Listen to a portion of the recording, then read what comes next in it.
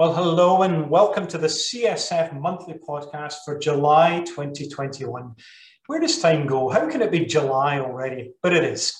Well, as you know, this is a podcast series that aims to keep you up to date and vigilant with all of the latest information and data available in the field of rheumatology. Well, let's turn to psoriatic arthritis. And as you know, many patients with psoriatic arthritis do not adequately respond or maintain a response to current recommended therapies. And there's an unmet need, therefore, for agents that can effectively control disease activity. And today's podcast allows me to review some long-term data from a study attempting to address this, the phase 3 SELECT PSA-2 study, which investigated the potential role for upadacitinib. Now, I'm going to cover a second paper, which is an investigation into the impact of biologic and targeted synthetic DMARDs in COVID-19 outcomes and helps to address some of the knowledge gaps that we still have in this area and highlights prioritization of risk mitigation strategies. So a COVID and a PSA update for you on this podcast occasion. Well, let's turn first of all to a paper entitled Upadacitinib in patients with psoriatic arthritis and an inadequate response to biologics. It's a 56-week data from the randomized controlled phase 3 SELECT PSA-2 study. And in this analysis, Philip Mees and colleagues evaluate the maintenance of efficacy of upadacitinib in people with psoriatic arthritis, as well as their safety in the longer term. The results of patients who switched from placebo to upadacitinib at week 24 are also described. Now, the background here, well, pretty much as I've said, we still have unmet need in psoriatic arthritis, and it would be useful, I think, in that context to have additional therapeutic agents. This is a lifelong disease. We don't have cures available, and therefore we need options. Upadacitinib, as I'm pretty sure you're aware, is an oral reversible Janus kinase inhibitor with particular selectivity for JAK1, and it's being investigated at the moment for the treatment of psoriatic arthritis. And in the 24-week placebo-controlled period of the SELECT PSA-2 study, the primary endpoint was met. Now, the purpose of this 56-week analysis was to explore the longer-term safety and maintenance of efficacy of upadacitinib in people with psoriatic arthritis, and also to look at the safety and efficacy in those who switched from placebo to upadacitinib at week 24. That was all part of the original protocol. What are the key results? Well, the efficacy of upadacitinib across manifestations of psoriatic arthritis appeared consistent and even improved through 56 weeks. The improvements were observed across endpoints assessing musculoskeletal symptomatology captured in the ACR 20-50-70 profile, psoriasis outcomes captured in PASI's 75, 90 and 100 levels, and also in patient-reported outcomes. Now, the achievement of comprehensive disease control as measured by the MDA was maintained over 56 weeks, with most patients remaining in MDA once it had been achieved. That's quite important for us in clinical practice.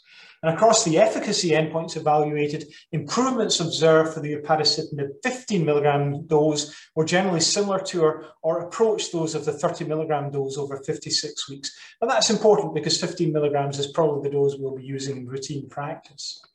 Patients who switched from placebo to upadacitinib at week 24 showed improvements at week 56 that approached or were similar to those in patients originally randomized to upadacitinib. And the event rate for serious infections was 2.6 and 6.1 events per 100 patient years in the upadacitinib 15 and 30 milligram groups, respectively. And probably not a major surprise that herpes zoster occurred more frequently with upadacitinib 30 milligrams versus 15 milligrams, although most of those cases were not serious. Well, conclusions from this, well, it shows that people with psoriatic arthritis and an inadequate response to biologic treatment have demonstrable efficacy for upadacitinib 15 and 30 milligrams, and that can be maintained through 56 weeks. The efficacy is broadly comparable across doses.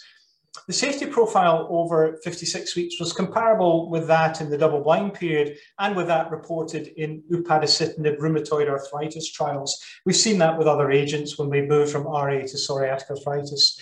And there were no new significant safety signals identified, which is reassuring at this point. These data suggest that upadacitinib could be a favorable long-term treatment option in people with PSA who are refractory to biologic therapy. However, as PSA is a chronic condition, I think we do need to be cautious. Longer-term observation of the benefits of upadacitinib is warranted. We always need to be careful, and we'll need real-world data to assist us in that regard. Now, the second paper I want to turn to is associations of baseline use of biologic or targeted synthetic DMARDs with COVID-19 severity and rheumatoid arthritis. Results from the COVID-19 Global Rheumatology Alliance Physician Registry. And in this paper, Jeffrey Sparks and his colleagues investigate baseline use of biologic or targeted synthetic DMARDs, and then the outcomes of COVID-19 and the disease of interest here, rheumatoid arthritis. Well, the background here, pretty self-evident. We're still transitioning a pandemic of COVID-19. And although we're seeing more data in relation to COVID-19 and rheumatic diseases, the influence of treatments on COVID-19 outcomes in people with RA is still a little unclear. Addressing the knowledge gaps around the influence of biologic and targeted synthetic DMARDs in COVID-19 is a priority for our patients, for healthcare providers, and of course, for healthcare policy guidance as well. This is a major societal and political challenge. And this study used the COVID-19 Global Rheumatology Alliance Physician Registry to analyze biologic targeted synthetic DMARD use for RA at the clinical onset of COVID-19. And the primary outcome of interest was mutually exclusive ordinal COVID-19 severity outcome.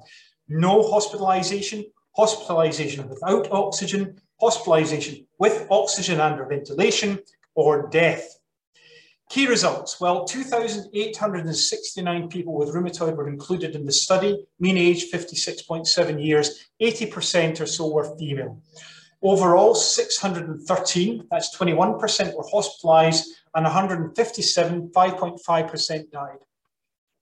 Use of rituximab, or a JAK inhibitor at the time of COVID-19 infection, was associated with worse COVID-19 outcomes. Rituximab, the odds ratio of 4.15, and JAK inhibitors with an odds ratio of 2.06 were associated with worse COVID-19 severity compared, for example, with TNF inhibitors. There were no associations between abatacept or IL-6 inhibitors, that's formerly IL-6 receptor inhibitors, and COVID-19 severity. What do we conclude here? Well, among patients with RA, use of rituximab or JAK inhibitors, but not abatacept or IL-6 receptor inhibitors at the time of COVID-19 infection was associated in this analysis with worse COVID-19 outcomes, and those range from hospitalization to death compared to TNF inhibitors. Really important that we see additional studies to confirm these observations, because there are all sorts of biases in terms of how the GRA data set came together. But, you know, they're the data that we have, and we need to be cognizant of them. The strong association of rituximab and JAK inhibitor with poor COVID-19 outcomes highlights prioritization of risk mitigation strategies in those patients. So that at least is something for us to hang on to at the moment.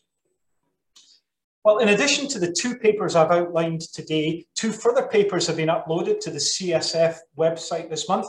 Shuja Asai and colleagues have used a propensity score matching analysis to compare the effects of baricitinib and tocilizumab in patients and disease activity in patients with RA. And a further paper from Vinod Silipuram and colleagues have used a systematic review and meta-analysis of randomized controlled trials to assess the effect of JAK-inhib combination therapy and malignancy in patients with RA compared to methotrexate alone.